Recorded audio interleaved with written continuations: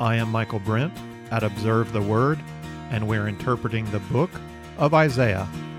Our text is Isaiah 38 through 39. What's going on with Hezekiah? Why is this story here? It's an intriguing narrative.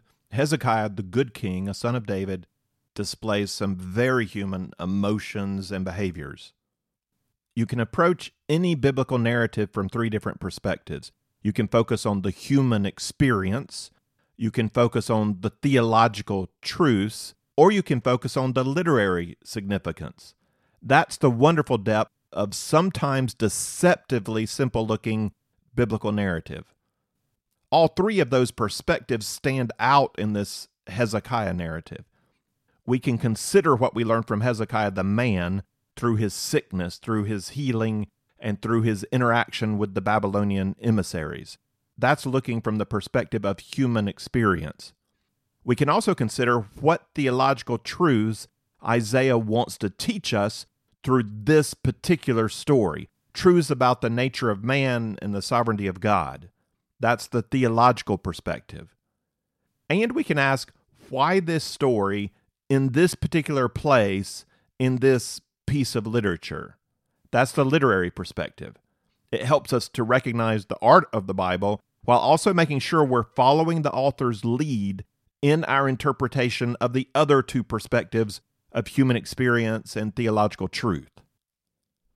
From the human experience angle, the contrast in this narrative with the previous narrative is one of the things that makes it so intriguing. Hezekiah is called a good king in the biblical book of Kings, but it's never that simple.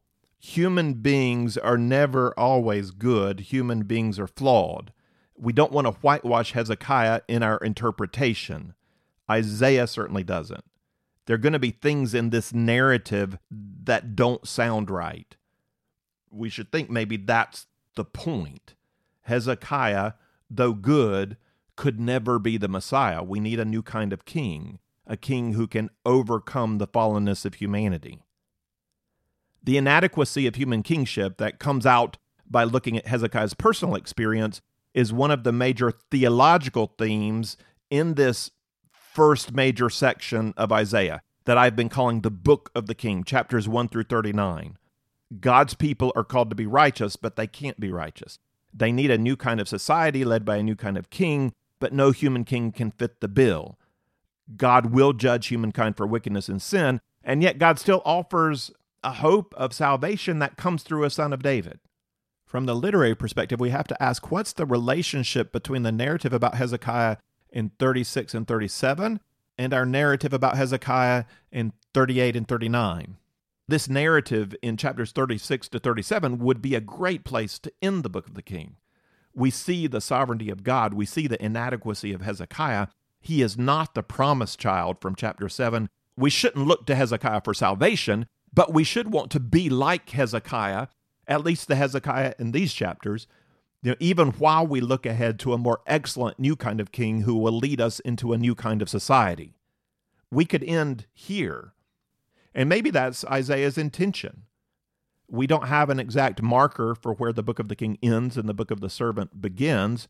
I can't decide whether our present narrative, chapters 38 to 39, ends the book of the king or begins the book of the servant.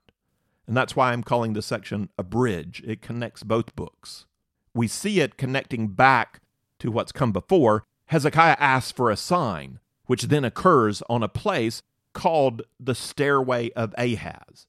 And that's got to take us back to chapter 7 when Ahaz was told to ask for a sign.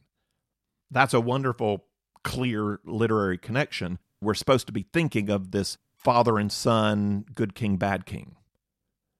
So we could view the story of the signs as a chiastic envelope of the main body of the book of the king. So the enveloping could begin with Ahaz in chapter 7 and end with Hezekiah in chapter 39, covering all 4 chapters of Hezekiah narrative here at the end of the book. But we could also understand that enveloping to occur from chapter 7 through the first Hezekiah narrative in chapters 36 to 37, and then see this second narrative of Hezekiah in chapters 38-39 as the introduction to the book of the servant. If so, ending the book of the king with a narrative about Hezekiah and starting the book of the servant with a narrative about Hezekiah makes a nice interleaving or overlapping of the two books. And we do have to recognize that the end of the Hezekiah story in chapter 39 introduces the major threat of the book of the servant. Chapters 1 through 37 have occurred in the context of the Assyrian threat. Chapters 40 to 55 will occur in the context of a future Babylonian threat. This second narrative about Hezekiah foreshadows the future Babylonian threat. In fact, the words, "Comfort, O comfort my people," in chapter 40, verse 1, it don't make as much sense separated from the prophecy of exile at the end of chapter 39. What do they need comforting from? They need comforting from this prophetic reality that they're all going to go into exile. Chapter 40 is a response to the prophecy at the end of 39. It's why God's people need comforting.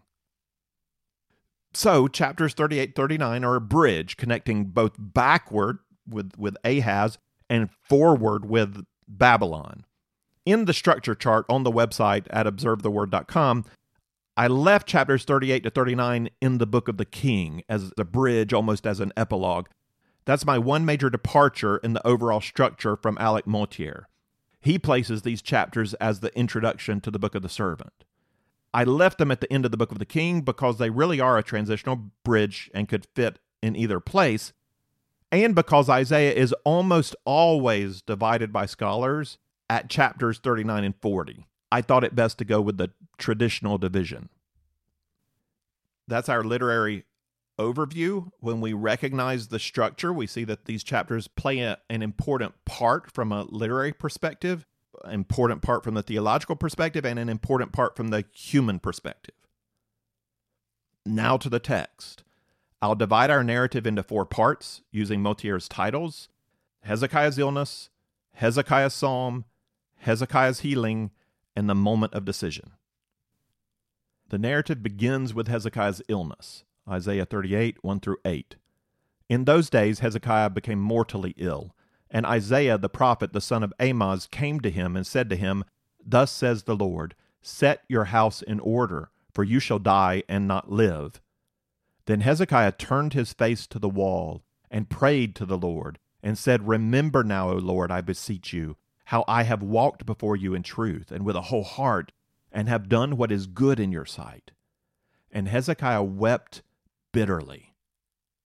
Then the word of the Lord came to Isaiah, saying, "Go and say to Hezekiah, Thus says the Lord, the God of your father David, I have heard your prayer, I have seen your tears.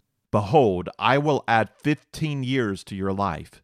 I will deliver you and this city from the hand of the king of Assyria, and I will defend this city. This shall be the sign to you from the Lord that the Lord will do this thing that he has spoken. Behold, I will cause the shadow on the stairway, which has gone down with the sun on the stairway of Ahaz, to go back 10 steps. So the sun's shadow went back 10 steps on the stairway on which it had gone down." How would you feel if today you received that word from God? Set your house in order, for you shall die and not live. 2 details give us a sense of what Hezekiah is feeling. The first thing he did was turn his face to the wall. What does that communicate to you? Why would you turn your face to the wall? Does he not want anyone to see his emotion? Or does he feel despondent? I mean, have you ever turned in your bed to the wall? What feeling does that communicate? If we're not sure what Hezekiah was feeling, the second detail is more direct. After praying, Hezekiah wept bitterly. So if that's what you thought the turning to the wall meant, that it meant some kind of despondence or depression, you're right. That picture evokes emotion in us of turning to the wall, but we get directly, it was in bitterness. The news of his death is a stomach punch. He doesn't take it with serenity or stoicism or faithful acceptance. He seems to feel betrayed. He pleads with God, reminding him of all the good he has done. Remember now, O Lord, I beseech you, how I have walked before you in truth and with a whole heart and have done what is good in your sight. It's like a bartering with God. God, you owe me. Remember, I've been good. How can you let me die now? We see here what seems to be God changing his mind, maybe even going back on his word. He told Hezekiah he would surely die. Then he told Hezekiah, I've heard your prayer. I've seen your tears. Behold, I will add 15 years to your life. We might notice God never said when Hezekiah would die. He told him he would die, and he will. It's just not going to be for another 15 years. That's true. God doesn't say it, but that solution doesn't really get to what's going on here. Verbal communication often comes with unspoken implications or conditionals.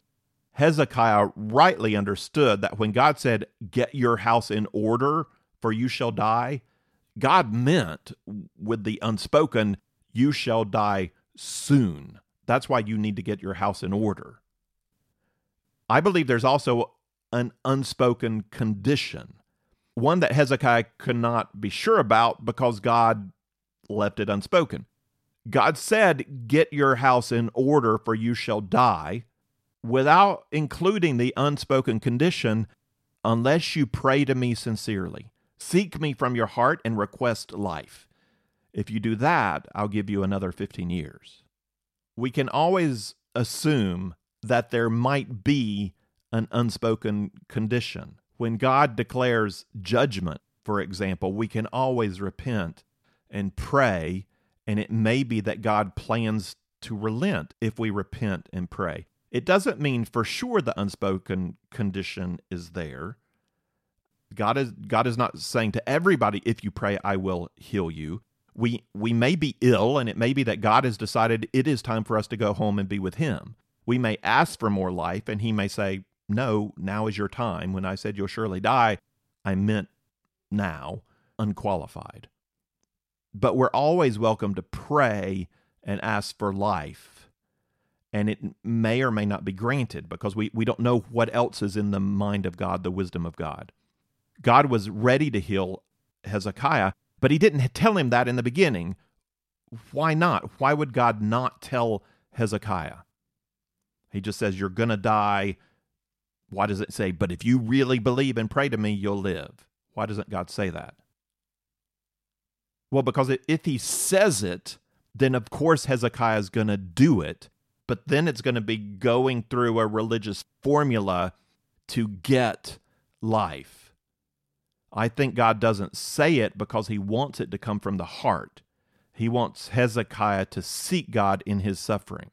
And that is so often true for us. God doesn't tell us how things are going to turn out because our suffering becomes a testing place to burn off the dross, to burn away the things that don't matter so that we're left with the gold of our relationship with God and our faith in God. Now, what kind of faith is required that God would then relent and heal? If a high level of dependence and insight, control and courage is necessary for deliverance, for healing, Hezekiah's prayer would not have been received, I'm convinced. This is not super spiritual prayer. This is very emotional, human, hurt, despondent prayer. He was bitter, and he gave in to the impulse to remind God of all his good merit, as if that would prove he deserved more life. This is not a spiritually heroic prayer. This is not the three young men thrown into the fiery furnace who say, our God can save us, but if he doesn't, he's still God. Whatever. We're ready to die. We're ready to live. That's not Hezekiah here. I'm not trying to be down on Hezekiah. I'm sure I would not have responded any better to the news that I only had a short time to get my affairs in order and say my goodbyes. I would certainly have turned to the wall and groaned bitterly. I imagine I would be tempted to remind God of how much I've given up for him, how important it is for my girls that they have a father. God, my children need a father. How much Brenda would miss me. My mom shouldn't have to see her son die first. I could make quite a list. I'm not down on Hezekiah. I think he sounds very human. But I don't think that humanness impresses God so much that it causes God to change his mind. Hezekiah does not change God's mind through the argument of a good life, but God did see what he wanted to see. God saw what he was looking for. I believe he saw sincerity and honesty, the interaction of real relationship. Hezekiah was not just going through the motions of ritual prayer. He spoke to God, believing God is real. He believed God's prophet when he told him he would die. He believed that word, and he believed God could do something about it. And we know Hezekiah prayed with sincerity because God answered the prayer. I've talked about that a lot in podcast. We can't always know what exactly is in the heart of a person. We didn't really know what was in Ahaz's heart when he said, "Oh, far from me to ask for a sign." But the response of God through his prophet Isaiah showed us the hypocrisy of Ahaz. And in the same way, we don't really know, is Hezekiah's prayer just a formula to try to move God, or is Hezekiah really interacting out of a sincere heart and sincere belief, even in his weakness? How do we know that? Well, we know it because of how God responds. God sees and judges the heart, and so we know there was something sincere and pleasing to God in Hezekiah's prayer. God's answer adds 15 years to Hezekiah's life. That puts this prayer right around the time of Sennacherib's invasion in 701 BC. God also promises in verse 6, "I will deliver you in the city from the hand of the king of Assyria, and I will defend this city." Do you catch that? That's interesting because God already did that. That was chapters 36 and 37. Sennacherib's army is wiped out and he's gone back to Assyria. The city's not threatened anymore from Assyria, and it's not going to be significantly threatened by Assyria in Hezekiah's lifetime. The two narratives are not in chronological order. The city's not yet been delivered. That's interesting. Why would an author switch the order of events? I assume it has to do with the theological points that he's making with the stories. He's using the stories as illustrations to make points. In the Lord of History section, 6 woes showed us unfaithful Judah depending on treaty with Egypt instead of on their covenant with God. The narrative of invasion and deliverance is a great illustration of repentance and faith that gives emphasis to God's faithfulness and God's power to save, God's sovereignty over superpowers like Assyria. So that was a great narrative to end that section with. Our present narrative works better as a bridge between the book of the king and the book of the servant. The story of sickness and healing links us back to Ahaz, and the visit of the Babylonians foreshadows the next major threat. That's why these stories are switched.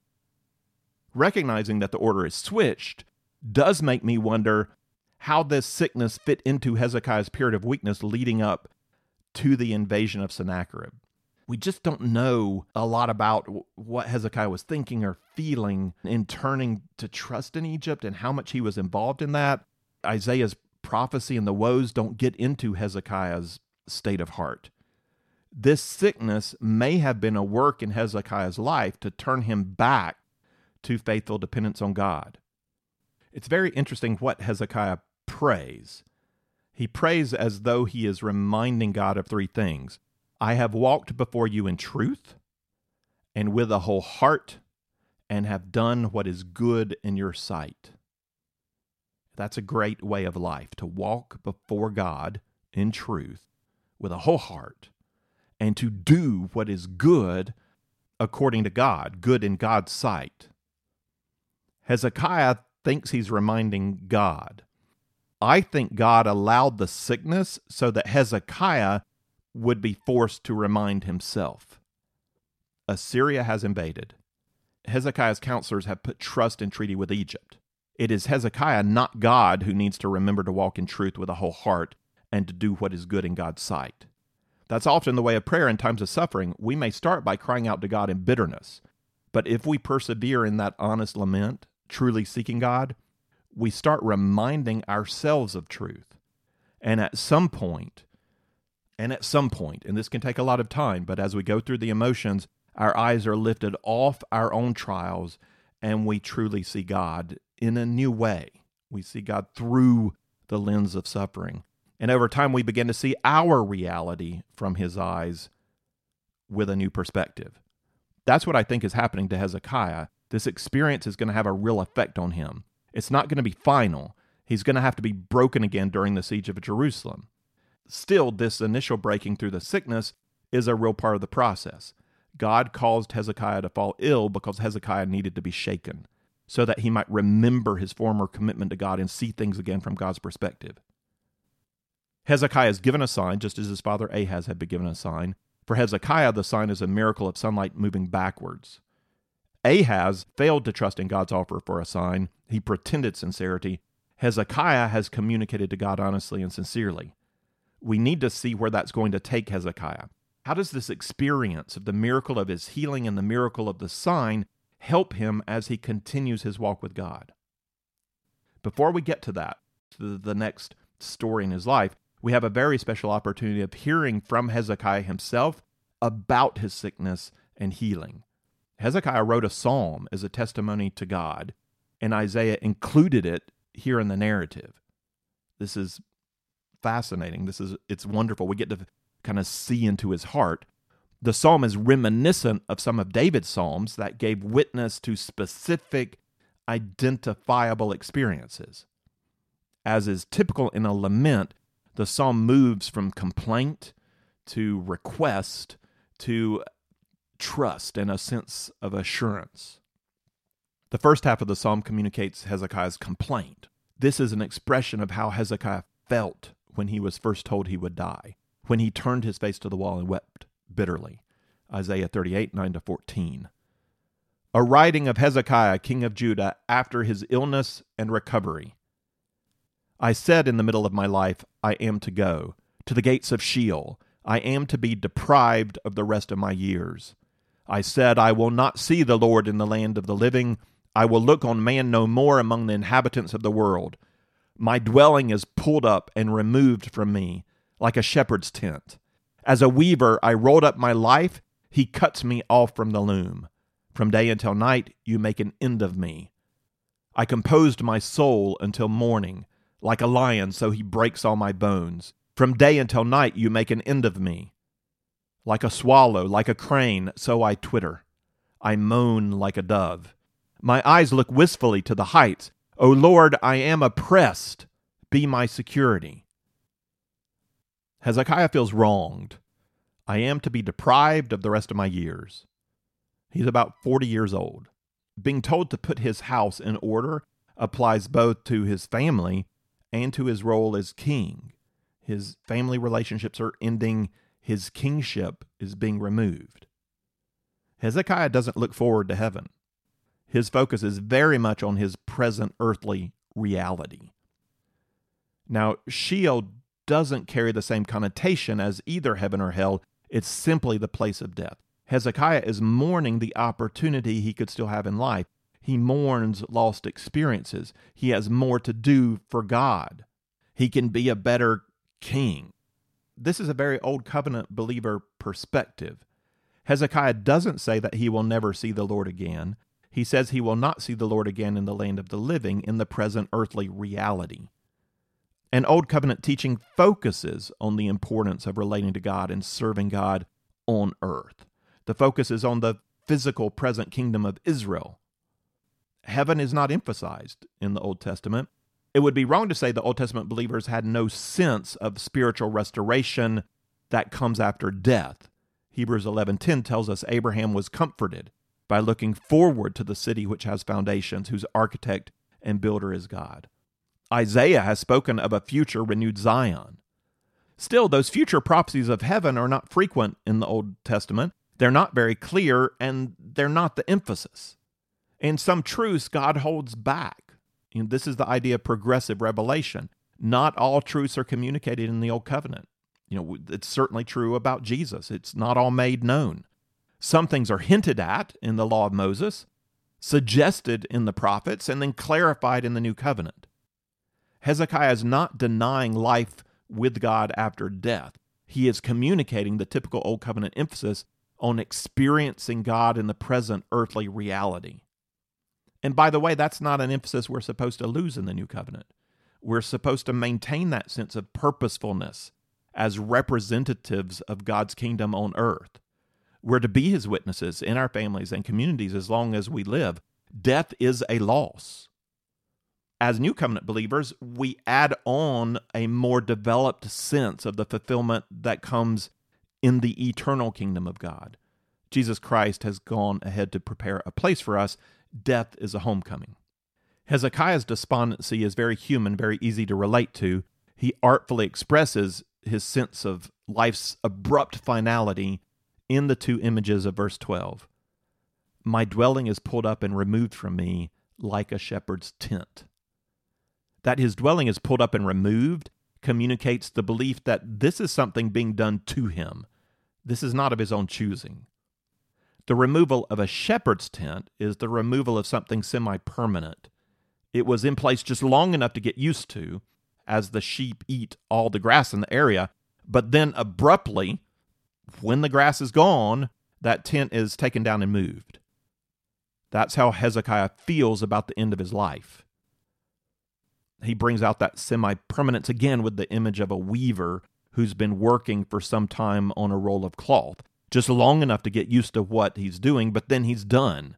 He rolls the cloth up, cuts off the threads, and moves on. As a weaver, I rolled up my life. He cuts me off from the loom. From day until night, you make an end of me. With the semi-permanence, you also get it's being done to him. So instead of the weaver cutting off the threads, he cuts me off from the loom. God is doing this. According to Motier, from day until night means before the day is out. Before the day is out, you make an end of me. Verse 13 emphasizes God is the cause of suffering. I composed my soul until morning. Like a lion, so he breaks all my bones. From day until night, you make an end of me. Commentators have trouble with the phrase, I compose my soul.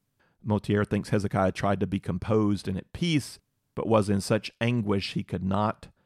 Oswalt and Alter both translate the phrase as, I cried out in mourning, so he's not trying to be composed. Either way, the reference to a lion gnawing on you, all the way to the point of cracking your bones to lick out the marrow, is an intense image of emotional agony. You can imagine Hezekiah crying out, God, why are you doing this to me?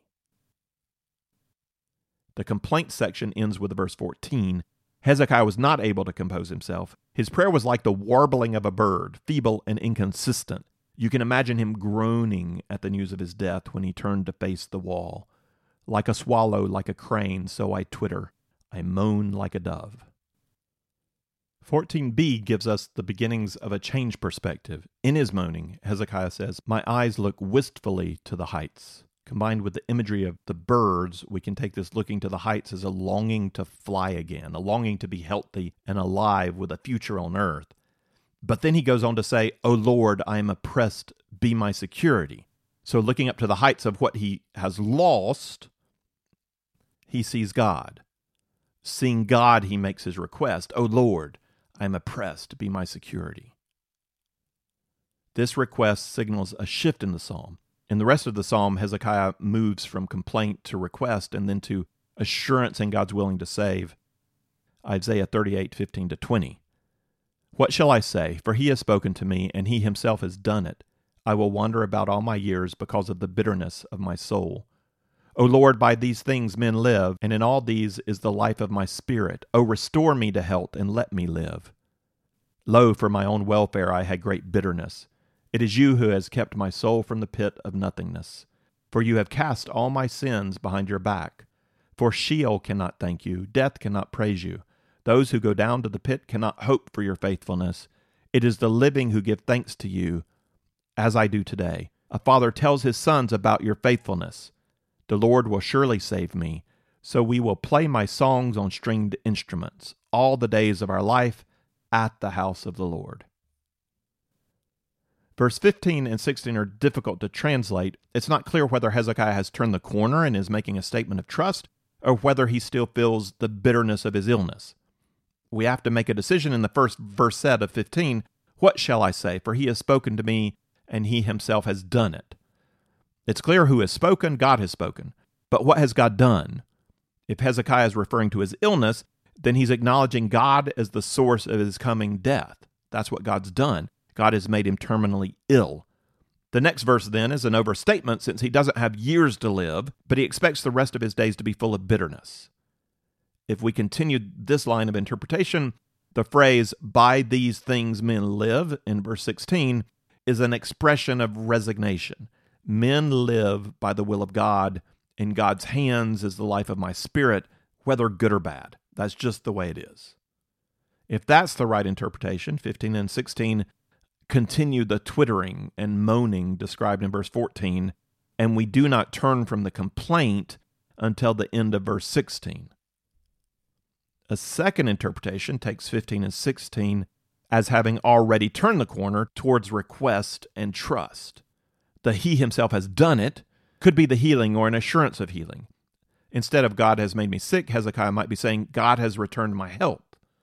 The next verset, instead of "wandering about all my years," could be translated, "I will walk humbly." He's not walking the rest of his years in bitterness, but because of this experience of bitterness, which ended with God's deliverance, he now has a new perspective of humility. He expects to come out a changed man. "By these things men live," in verse 16, would then be a commendation to the type of experience Hezekiah has had in this prayer.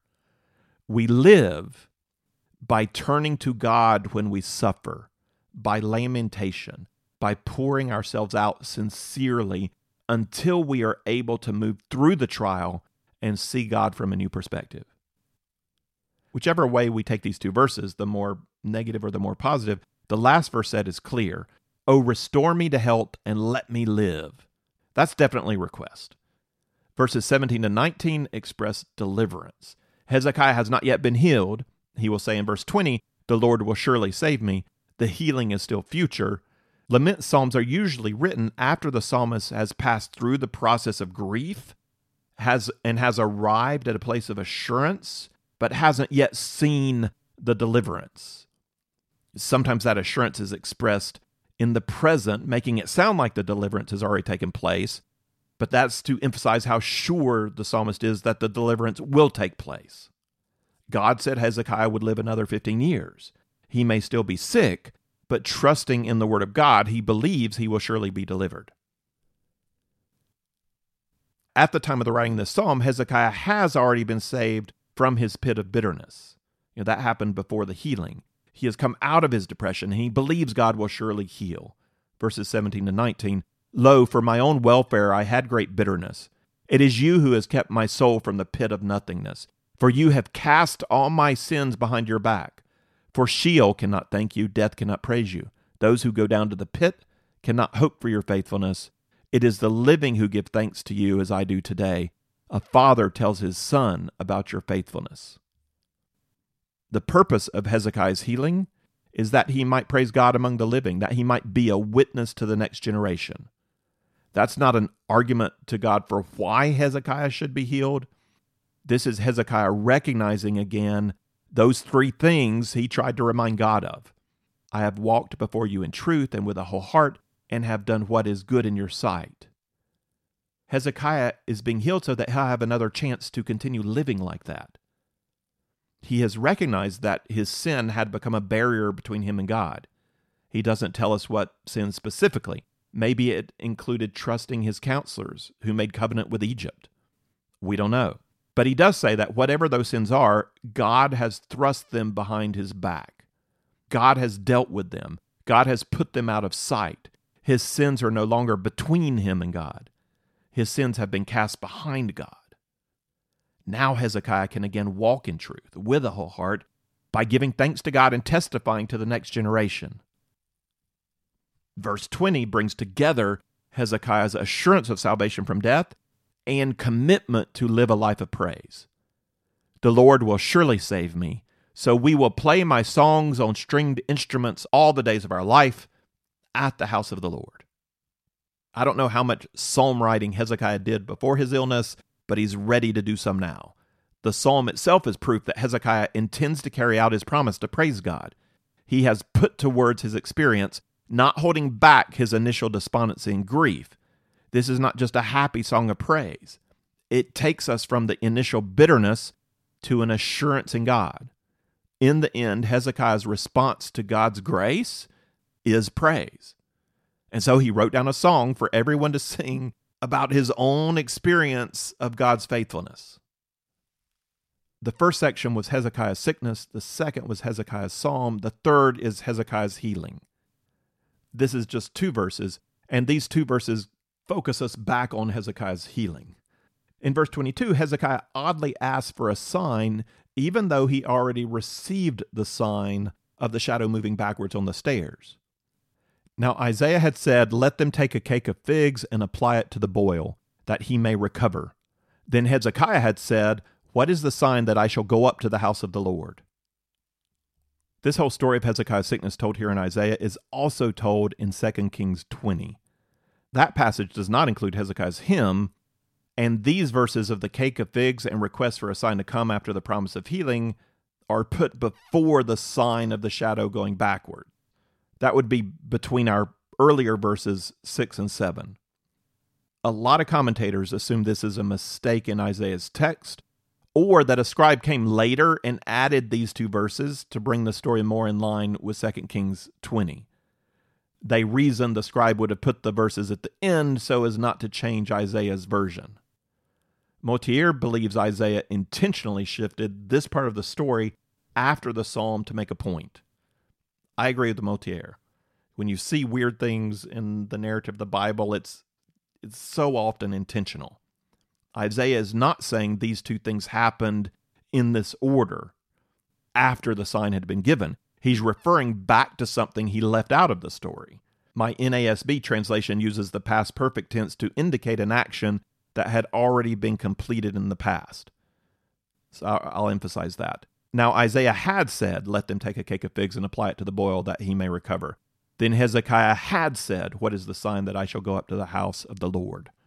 I think that's the right way to understand this. These events occurred earlier, but Isaiah wants to bring them to our attention before he transitions on to the next episode in our narrative.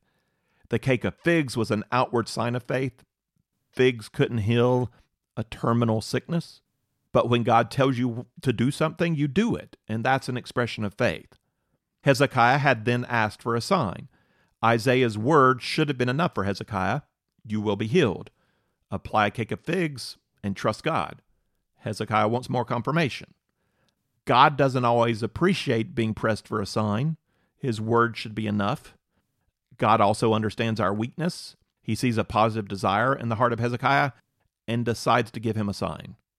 And as we have said, that request for a sign reminds us of Ahaz. Isaiah wants us to make this connection before we move on.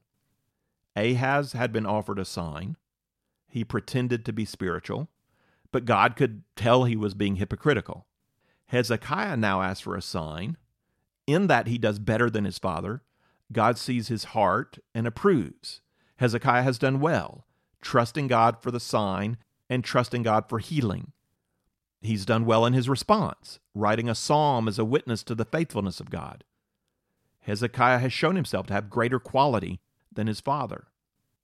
How will that translate into his performance as king? He started great at the beginning of his reign, but got sidetracked. He's gotten back on track now after the healing, and he looks to be doing well. Will he persevere in that?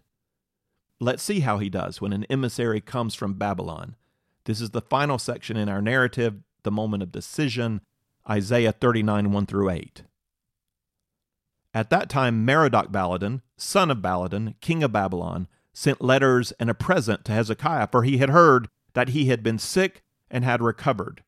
Hezekiah was pleased and showed them all his treasure house, the silver and the gold and the spices and the precious oil and his whole armory and all that was found in his treasuries. There was nothing in his house, nor in all his dominion, that Hezekiah did not show them. Then Isaiah the prophet came to King Hezekiah and said to him, "What did these men say, and from where have they come to you?" And Hezekiah said, "They have come to me from a far country, from Babylon." He said, "What have they seen in your house?" So Hezekiah answered, "They have seen all that is in my house. There is nothing among my treasuries that I have not shown them." Then Isaiah said to Hezekiah, "Hear the word of the Lord of hosts. Behold, the days are coming when all that is in your house and all that your fathers have laid up in store to this day will be carried to Babylon. Nothing will be left, says the Lord. And some of your sons who will issue from you, whom you will beget, will be taken away, and they will become officials in the palace of the king of Babylon. Then Hezekiah said to Isaiah, the word of the Lord which you have spoken is good. For he thought, for there will be peace and truth in my days. Hezekiah appears very proud in the opportunity to show off his wealth. The text does not tell us directly that Hezekiah is acting out of pride. Again, it's typical of biblical narrative to not tell us what's going on inside of a person's heart, but we have to get it from the context. And you get that feeling. It's similar to visiting a little kid's house, and he wants to show you all his Legos he's put together and every trophy he's gotten and his science project and all his drawings and his motorized car and his new helicopter drone. He's trying to impress or to show off. One thing is fine. Two things are fine. That's normal enthusiasm when you have a visitor. But Isaiah emphasizes how much Hezekiah puts on display for his visitors. All his treasure house, the silver and the gold and the spices, the precious oil, his whole armory, all that was found in his treasuries. There was nothing in his house, nor in all his dominion, that Hezekiah did not show them. That really sounds like showing off, a desire to look good in front of these emissaries. And when Isaiah asks about it, the all is emphasized again. They have seen all that is in my house. There is nothing among my treasuries I have not shown them. Hezekiah's pride got the better of him. The emissary from Merodach-Baladan has stirred up his vanity. He's driven to impress the emissaries of such an ancient court as Babylon that he is no minor regional king. He shows off. And in doing so, he acts unwisely as a king, revealing way too much information about his wealth and dominion to this foreign power. This is the kind of heart attitude that quickly leads away from dependence on God to dependence on self and on worldly power. God responds to Hezekiah's ill behavior with a prophecy of doom. Behold, the days are coming when all that is in your house and all that your fathers have laid up and stored to this day will be carried to Babylon. Nothing will be left, says the Lord. And some of your sons who will issue from you, whom you will beget, will be taken away, and they will become officials in the palace of the king of Babylon. Again, the all is used to reveal Hezekiah's pride. As he had shown all to the Babylonians will come one day and carry all that is left to Babylon. Faced with a decision about whether to trust in God or whether to court worldly power, Hezekiah again has stepped off course. I don't think the curse, the penalty of exile, is a direct consequence of Hezekiah's pride. But Hezekiah's pride is not going to help stop the inevitable decline of Judah. Exile will be a consequence of a faithless and immoral Judah, exemplified by Hezekiah's son Manasseh. Manasseh's behavior is going to mark the point of no return. That's the word given in 2 Kings 21:11-13. Because Manasseh, king of Judah, has done these abominations, having done wickedly more than all the Amorites did who were before him, and has also made Judah sin with his idols. Therefore, thus says the Lord, the God of Israel, behold, I am bringing such calamity on Jerusalem and Judah that whoever hears of it, both his ears will tingle. I will stretch over Jerusalem the line of Samaria and the plummet of the house of Ahab, and I will wipe Jerusalem as one wipes a dish, wiping it and turning it upside down. That image sounds like something Isaiah might write. Instead of just saying that Jerusalem will be destroyed, he says God will wipe it like a dish, turning it upside down. That's a promise of exile, a cleansing of the land from the sins of Judah, just like the land had been cleansed before from the sins of the Amorites. The pride of Hezekiah does not cause the exile, but the prophecy of exile given to Hezekiah during a moment of pride with the foreign emissary is meant to remind Hezekiah of the critical need of spiritual dependence. Every generation is in danger of turning away, and when enough turning away has filled the land with oppression, injustice, and immorality, God will wipe it clean. Hezekiah may not be the cause, but his foot has just moved in that direction. Hezekiah responds to Isaiah, "The word of the Lord which you have spoken is good." For he thought, for there will be peace and truth in my days. How do you feel about that response? The word of the Lord is good. There will be peace and truth in my days. Some commentators interpret Hezekiah's statement as an act of submission to the will of God. I think that works with the first half. The word of the Lord which you have spoken is good. And when God speaks blessing, it's good. When God speaks judgment, it is good. It is the will of God. It is good. But I have trouble reconciling Hezekiah's thoughts with an attitude of faith. For he thought, for there will be peace and truth in my days. It's not for he thought that the will of God is good in suffering and in blessing. It's he thought about his own days, not about future days. Well, yes, Hezekiah, there will be truth and peace in your day, but what about the days of the next generation or the generation after that? This statement sounds at odds with the ending of his psalm. He said, it's the living who give thanks to you, as I do today. A father tells his son about your faithfulness. That sounds like care for the next generation. Hezekiah's thoughts sound self-centered. I believe Isaiah's intention here is not to leave us with a picture of faithful Hezekiah, but to leave us with the reality of Hezekiah's spiritual weakness. And it's not the end of Hezekiah's personal story. Merodach-Baladan is the Babylonian king who just would never die. He was defeated by Sargon, but not captured. He was defeated by Sennacherib in 703 before Sennacherib turned towards Judah. He was not captured. He keeps raising up armies. This emissary from Merodach-Baladan could have come when he was still in Babylon in 703 before Sennacherib put him down, or it could come after he had fled and had raised up another army. He would have, either way, he still would have considered himself king of Babylon.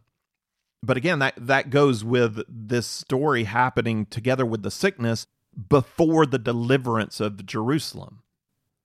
So even if Hezekiah has had another moment of weakness here in interacting with the Babylonians, he is going to show his quality later when he trusts God for deliverance from Sennacherib. Like with all of us, Hezekiah's life map reveals spiritual ups and downs. He began his reign full of faith, initiating widespread spiritual reform. Go Hezekiah. He became sidetracked by the Assyrian threat, forgetting his dependence on God, turning to Egypt for security. We're disappointed in Hezekiah. But as Assyria threatens, he becomes seriously ill. And during that illness, he experiences God removing this barrier of sin, and he rededicates himself to a life of thanksgiving. He experienced two miracles, his healing and the sun going backwards. His heart was sincere, but not strong enough to persevere. When an emissary comes from Babylon, he's tempted by worldly pride to make a good impression, probably also considering help from Babylon without consulting God. He's rebuked with a prophecy of doom, but in that rebuke, he shows the present threat of Assyria to dominate his thoughts and desires. He hears the word, you're going to have peace. You're going to be rescued from the threat. But he doesn't have sympathy for future generations. The Babylonians leave. Sennacherib marches into Judah, capturing 46 fortified towns, laying siege to the second largest Judean city of Lachish. This national crisis creates another spiritual crisis for Hezekiah. He responds by calling on God. He lays himself out in the temple. He prays. He trusts Isaiah. He does well. He's able to enjoy God's promised deliverance of Jerusalem and years of rest and security for Judah. That's the way I think the story should be told if we did it in order. Our last report of Hezekiah would be the positive one of trust and deliverance. Isaiah has not told the stories in order, so we end here with a reminder of Hezekiah's spiritual weakness and a prophecy of persistent faithlessness by Judah that is going to end in exile to Babylon. Hezekiah does let us down here, and that's very human. In fact, it's a guarantee. There can be no true Camelot, no ideal city, no perfect king, president, prime minister, government. A righteous Zion is not possible while human beings still govern. Human leaders stumble. We end the book of the King with that truth. Hezekiah is a son of David, a good son of David as far as sons of David go, but he's not the promised child. He's not the divine king. As we turn next to the book of the servant, we are left with some pretty big unanswered questions. Who will this divine king be? When will he come? And how will he save a people so intent on turning to their own way? In our next lesson, we turn to the book of the servant.